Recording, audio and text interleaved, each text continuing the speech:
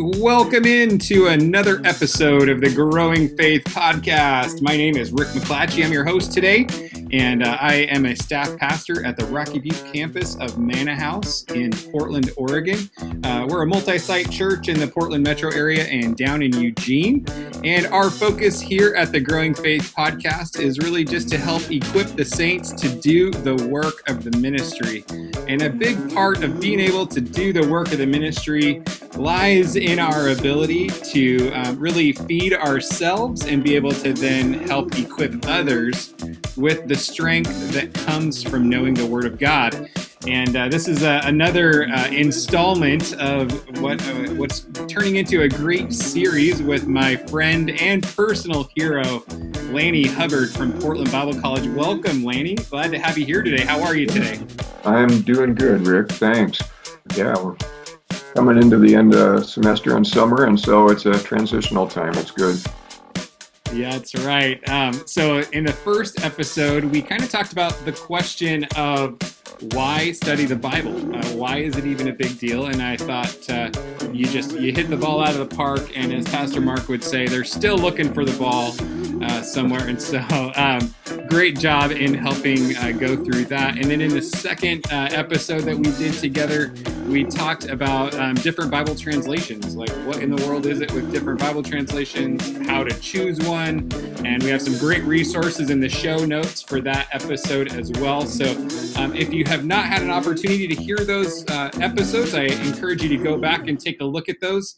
And then today, we're actually jumping into kind of the next step. So you have heard the why, and you've decided, yes, I agree with Lanny that studying the Word of God is important. You have then gone and maybe you've purchased yourself a new Bible to help, get some skin in the game. You are going to invest in this process of studying the Word of God, and you picked the translation that Lanny said was the best. He didn't say which one was the best. He just helped you understand how they all fit together. And so now you're sitting there with this big, giant, leather-bound Bible, and you open it up and you read and you're thinking, how in the world do I understand how what was written to people thousands of years ago apply to my life today? And so we're going to talk about the concept of context and the bigger word, the scary word, hermeneutics. Yikes. What is that even all about? And so, Lanny, can you just jump off that diving board that I have set up for you into the pool and help us understand context and hermeneutics and how we understand the Word of God from the content that we have in front of us to how we apply it to our lives today? Yeah, Rick, thanks. I think one of the big questions that comes to people's mind a lot when they study the Bible is just the frame of reference. What am I looking for? How am I going to find it? How am I supposed to even think in the process? And I think sometimes we get a simplistic idea that we can sit down with the Bible just by ourselves, and whatever thoughts come into our mind are actually interpretations of the Bible, when in fact they're not. Oftentimes they're just reflections of our own ideas and thoughts and prejudices and everything else. But when we study the Bible, we're studying a piece of ancient literature. Now, it's more than just literature. It's a living book. It's an embodiment of a divine revelation that was given to the prophets and the apostles. But still, it's a piece of literature, and it's put together. It's a piece of literature. It's written. It has ideas. It has sentences and structure. And so in order for us to understand it, we have to approach it like we would a piece of ancient literature. And we have to get into the heads of the people that were there, because, well, put it very simply, when Moses wrote the 5 books that he did not have us in mind. And therefore, he put things in there that he knew would be meaningful to his audience, but not necessarily to us sitting in the United States in the year 2020. And so we have to go back and we have to reconstruct now what we call the historical context. And we'll look at that, but the word context has the idea of a setting. It's a book was written. The world at that time, there were things happening in the experience of the author and the original audience of a book. And so we've got to go back and find now this this amazing thing is called what did the author mean when he wrote this? Or we reduce it down to a little phrase is called authorial intent. What was in the heart of the author when he was inspired by the Holy Spirit to write these words down, these words that have been preserved and passed on to us. Whenever you read a book about hermeneutics, and hermeneutics is simply the art and the science of biblical interpretation, it's what we need to do in order to figure out what an author meant. And we're looking for the meaning of the text, the meaning that was in the original writer's mind and the meaning that the original audience would have understood at that point. But what is that meaning? What is the message that they would have, comprehended as it came out of there? And it requires a little bit of work on our part. We are so affected by our culture and our environment that we don't realize at times how blinded we are to reading literature from another culture or perspective, because we just assume that everybody thinks the way that we do, and they did not. And so we have to put a little bit of time and effort into this, because when we go back, and like I read this in one of the books I was looking at, the meaning now in a text, and this is what we're looking for, what is the message that was trying to be communicated? The meaning of a text is now, it's something that we find in the text. It's not something we create ourselves. It's something that the author passed on to us through the words and the techniques and so forth that he had. And so we've got to come and we've got to look at this. We've got to realize now, and this is part of our process that we'll look at here right away, we have to realize the difference between us in the United States in the 21st century, the way we approach life, from the way that the people at the Bible time that were living in the first century for the early church and those that were living in the Old Testament world. We have to realize how different we really are than they are. And that difference shows up in a lot of things. It shows up in our worldview. Our worldview, the way we think, the way we explain reality and everything has been affected by the Greco-Roman culture. It didn't exist back in the days of the Old Testament. Their worldview was totally different. And so we've got to go back, and in our heads, we have to reconstruct some of that. Our social values. Our social values are very different. I mean, you go back into that world, and you look at something as simple as the fact that an older person was valued in that culture. Today, older people are not. They grab their Winnebagos and they move to Phoenix, Arizona, and they just live the rest of their life. But here you say, well, what's valuable to our culture? Well, look at where our marketing centers, our marketing today, our advertisement centers on 30-year-old. The people that are older, they just buy AARP, and that's just where they're at, and stuff. But there are social values, men versus women, old versus young, the values between people of different incomes and castes, different ethnic backgrounds, and then our experience and our education. When you go into the Old Testament world, 90% of the people that lived at that time were illiterate. They could not read. And they couldn't read because, number one, there weren't any books available to them. They had an oral culture. They communicated orally. They passed on history orally. And it wasn't until God finally one day went to a very educated man like Moses, who had been educated in the finest schools of Egypt. He'd been trained up to be a pharaoh. He was literate, and God said, write it down.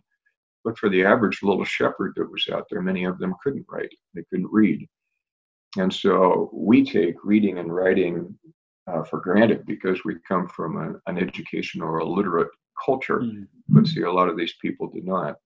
And so those things don't even come into the minds of many people. But yet when we study the Word of God, we've got to crawl back into their world just a little bit and reconstruct it. And then we begin to understand some of the analogies that are used, or the illustrations that are used.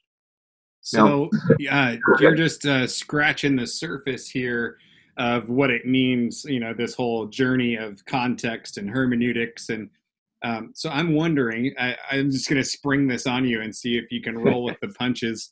To give us an example, can you think of maybe a fairly well-known verse, or one that you think is most commonly misinterpreted or misapplied to people's lives today, because of maybe a simple misunderstanding of historical context or authorial intent, that you're like just kind of a flagship example of what it means to potentially kind of well-intentioned but mishandle the Word of God?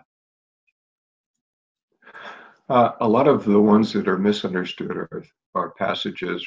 I can think of a few right off the top of my head that relate to actual activities or practices or tangible objects that were part of their culture that people held significant because they were important in that day. For instance, you go back into that famous passage back in 1 Corinthians chapter 11 and so forth, and it talked about two things in the chapter, and the whole purpose of the chapter is to say that when you're in a church service and you're celebrating the table of the Lord and beginning to think about the ministry of the gifts and everything in the church, which comes in chapter 12, that there's a certain conduct of people within a church gathering. Number one, it says that a woman should be covered and veiled. And then it also mentions that long hair in a man is a sign of reproach in that culture. Those are cultural things. And I remember back, even before your time, back when I started Bible school, and this was back in the early 70s and so forth, right at the end of the hippie culture and everything else, they would interpret a passage like that and see long hair in a man as evil. And so the hippies and their long hair and everything, that's immediately evil. So we banned guys from having long hair in school. But see, that's a cultural thing. It's not a universal code because to make it very simple, in that day, the style of the Greek world was that men had shorter hair. That was just the universal style they did. And the men that had longer hair were effeminate. They were sodomites. And so he's talking about this because he's actually dealt with that earlier. Or the women wore veils. In our culture today, women do not wear veils. So back in those days, when a woman didn't wear a veil, it sent a message out. Today, when a woman doesn't wear a veil, it doesn't send the same message. These are culturally bound type of things that we find. I know I was brought up in a very legalistic church, and so they would ban things like tattoos or even jewelry because certain pieces of jewelry were worldly and gaudy and everything, because you'll find some passages like Isaiah 3 where it talks about the women of Zion, and they were getting loose and they had their earrings and their bracelets and everything else, but they failed to read Ezekiel 16 when God uses the analogies that I found you as a baby in your blood, and I took you and cleaned you off, and I clothed you, and I put a ring on your finger, and I put a jewel in your nose. And God put a nose jewel in his own, little daughter there, or Scandalous. And yet God says, I've engraved you, I've tattooed you in my hand, like a mother can't forget her child. And so sometimes we read these cultural things and we think that they are also pertaining to our 21st century. And so we end up confusing what we're used to and what they were used to in their day. A lot of it is these external things. I don't know if that helps you, but. No, that's good. I think that's a really, again, just a kind of scratching the surface of just a couple of the things where you can take a cursory reading of Scripture and you can actually formulate some ideas and maybe even some convictions, and then you can try to enforce those convictions upon other people that may not actually be consistent with what the author and then ultimately what God intended to communicate through that. And so it's kind of like one of those things where it is the glory of a king to search out a matter, right? Like God wants us to be workmen, not ashamed, rightly dividing the word of truth. God has put truths in the Word of God, but He has also made some of it where you need to mine it out. It's not just going to be this quick, obvious thing. We need to spend some time and the effort. So I super appreciate you taking time to come today and help us understand what that process even looks like. You bet. The process that you mentioned, different authors have tried to create pictures so that the readers could get an idea of this thing we have to do, the sequence of events of the process by which we discover the original historical context of Scripture. The analogy that you used earlier, which was illustrated to us by Hayes in the book Grasping God, is probably one of the most useful and beneficial that I've seen in the last 10 years, simply because it creates a mental picture for us. And I think you probably got a diagram of it from Grasping God's Word there. It's the 4 steps of what we call the interpretive journey. And the interpretive journey is what takes us from the original ancient historical text to our modern day setting in the reader, and how do we apply it, how do we learn it, and what parts of it do we appropriate today. And so he divides it now and he has this map where he's got an old city, and the architecture is like a Near Eastern town with little adobe type of houses and so forth, all the way up to modern city, with skyscrapers and the Western way of thinking. But between these two is a river, and over the river is a bridge. And the river represents the difference between the ancient culture and our culture. And the bridge then represents what are those things that are timeless, that transcend and come over to our modern world, and they will mean exactly the same thing to us as they meant to them. And the things that are important to us, just as they were important to them. The 4 steps then, and to walk through, and then I'll build on a couple of these just a little bit. Step number 1, and this is what we've been talking about, is to understand the Bible in its original town. And it goes back to that little Near Eastern village of these little small homes. And it says we have to, first of all, understand what these books meant to the original audience. What did the message mean? So they would go to their synagogue, or they would have their public assembly, and hear these words read to them. What ideas would enter their minds, the thoughts that these words would generate in there. And so this is where we go back to that historical setting now. We study the ancient literature now. We must go back into history. And let me give you a modern application of this that maybe people can understand. It's an issue that comes up today, and that is you hear a lot of things being thrown around right in the middle of our COVID environment right now about people's freedoms and rights. And I have my constitutional rights. And so people start waiving the different amendments of the U.S. Constitution. But oftentimes our interpretation of the U.S. Constitution is very different than what the interpretation of the founding fathers were who wrote the U.S. Constitution. And people say, well, that's not true. I says, yeah, it is. Go back and read a famous book. It's called The Federalist Papers. The Federalist Papers was a collection of writings done by the men who drafted the U.S. Constitution. And they would now elaborate on some of the amendments and elaborate on some of the clauses. And by saying, this is what we meant when we said this. And so today we can go back and we can read our ideas into the Constitution, but they're not the ideas that the founding fathers had when they originally wrote it. And so we would throw up our hands and scream, freedom of expression, freedom of speech, and so forth. But none of the founding fathers ever would have said, but we think it's right for somebody to go out and exploit a child, produce child pornography, and then protect themselves behind freedom of speech. Because we don't intend you to use a freedom in order to perform sinful or unrighteous acts. You're misinterpreting the freedom that we want you to have. And so this is what's happening today. And people are hiding behind these things because they're putting modernistic interpretation. So with the Bible, we have to go back and say, what did it mean to the original audience in the original town? The second step then is to go and to look at the river between our world and their world and say, how wide is this river? Now, to be honest with you, the distance between us and the world of the New Testament is different than it is between us and the world of the Old Testament. The New Testament was written primarily in a Greco-Roman culture, a Mediterranean world, 2,000 years ago. But great portions of the Old Testament were written in very agrarian settings, under a very Semitic or Far Eastern type of mentality. And so the difference between that world and our world is great. Now, if you don't believe that, just go to Yemen and just go to Afghanistan, and you go to some people that are living in some of these ancient values and so forth. And you say, this is really weird. Well, no, it's not weird. It's just that's what they have continued. They've continued that line of thought. Whereas we, because of our cultural change in the New Testament, Mediterranean, European world, our values have switched. And so we got to realize just how different are we. And some people may not be aware of how different our thinking is actually than the biblical world. The third step then is to discover the principles that cross over the old world to the new world.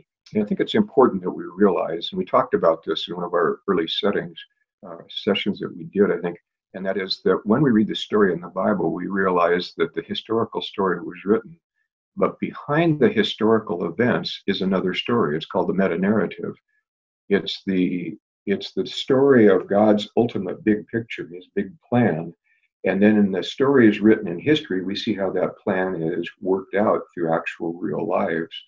And it's the meta-narrative, it's these universal values that are out there.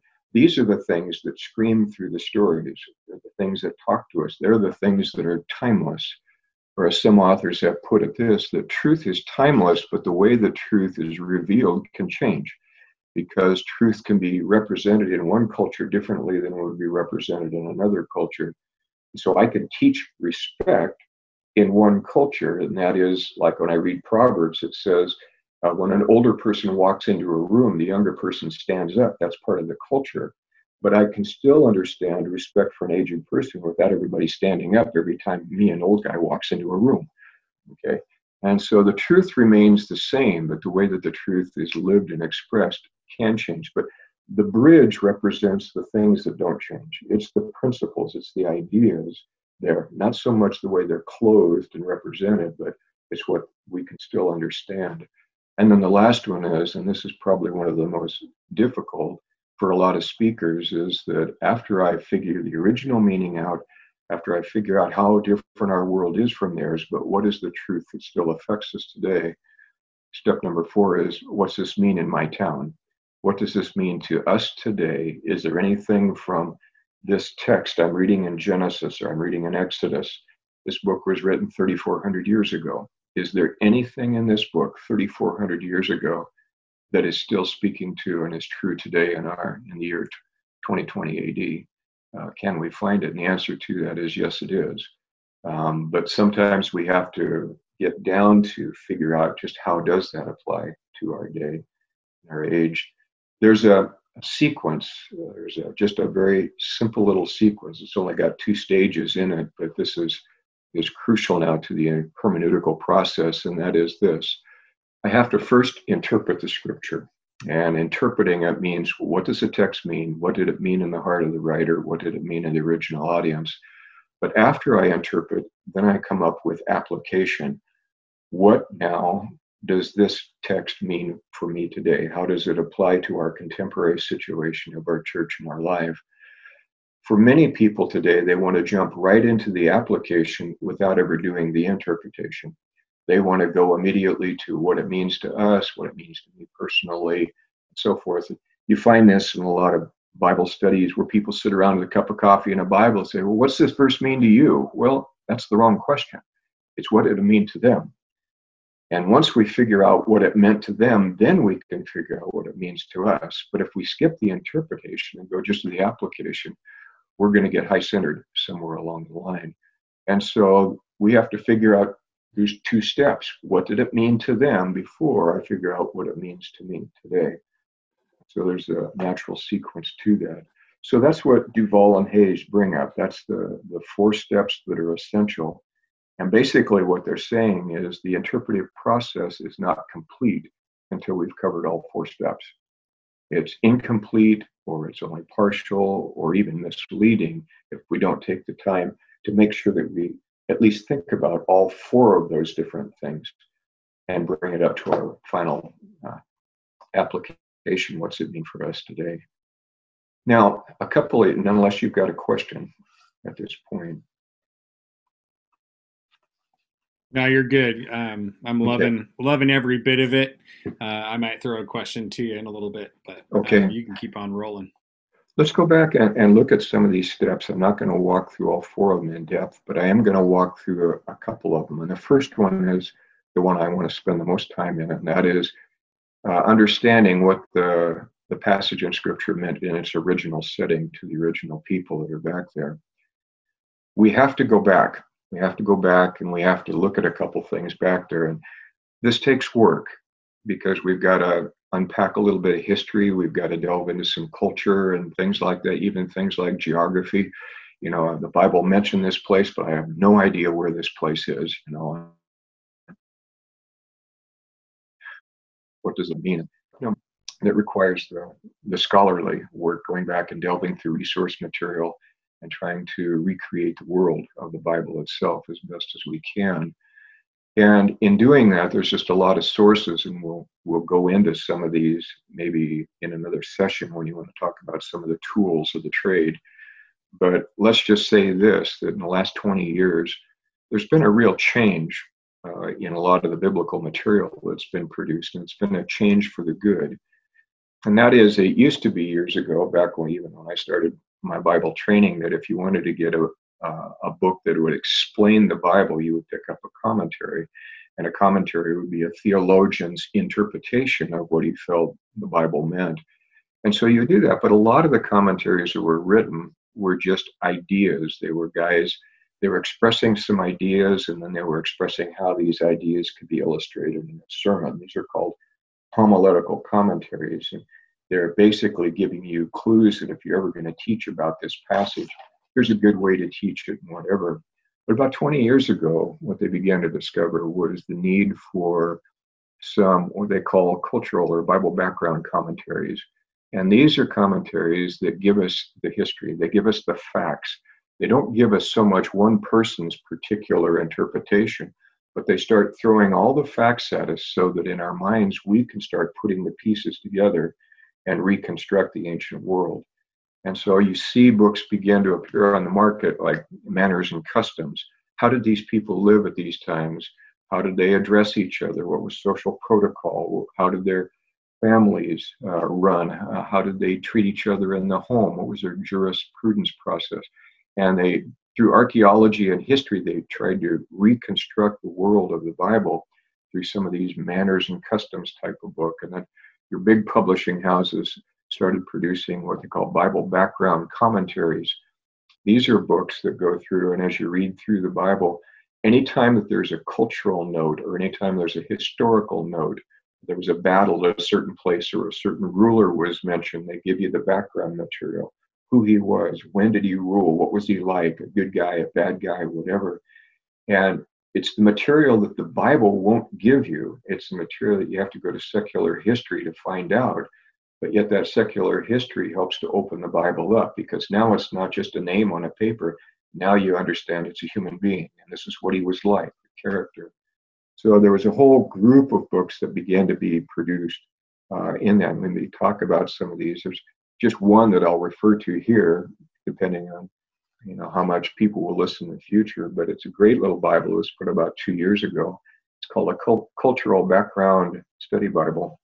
It was put out by Zondervan, and what they did is they took the NIV text, and then in the footnotes at the bottom, as you read through the text, anytime a verse would mention a cultural thing, they would throw in a note at the bottom that would explain that cultural activity, that cultural idea. So you don't have to grab a whole bunch of other books, they're right there.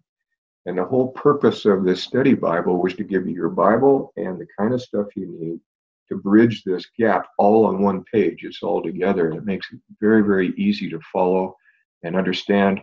The Old Testament notes were constructed by one of Zondervan's great Old Testament scholars, John Walton. The New Testament notes were put together by one of my all-time heroes, Craig Keener, and both of them have written separate volumes on that, like the IBP, Bible Background Commentary, to the Old Testament, to the New Testament. These are great tools to help us to go back and to try to reconstruct the world, but we'll talk about a little bit of that more later. At this point, though, there's a practice that the reader can get into, and that is this. Whenever I read the Bible and I'm trying to figure out what did the Bible mean in its original historical context, I need to learn to ask questions to the Bible itself. As I'm reading, ask questions and see, is the answer to this question made available to me? And I'll break it down into something that people can identify with. In the English language, we have 6 basic interrogatives: who, what, how, why, when, where. These are the 6 basic questions in the English language.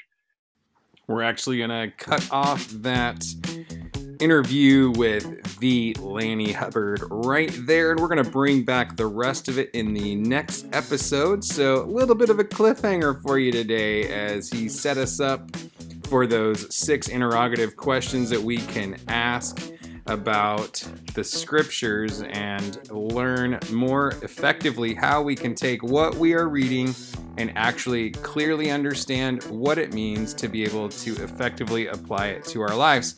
So I look forward to catching up with you more next week as we bring back part 2 of this great conversation with Lanny Hubbard. And so I look forward to seeing you then. In the meantime, if you'd like to connect with me, you can reach me at rickm@manahouse.church. Thank you so much for being a part of the Growing Faith podcast. Please feel free to like, comment, and rate the podcast and share it with your friends. Love to get the word out more and more so more people will be able to access the content that we are putting out. So with that, God bless you and have the most amazing day.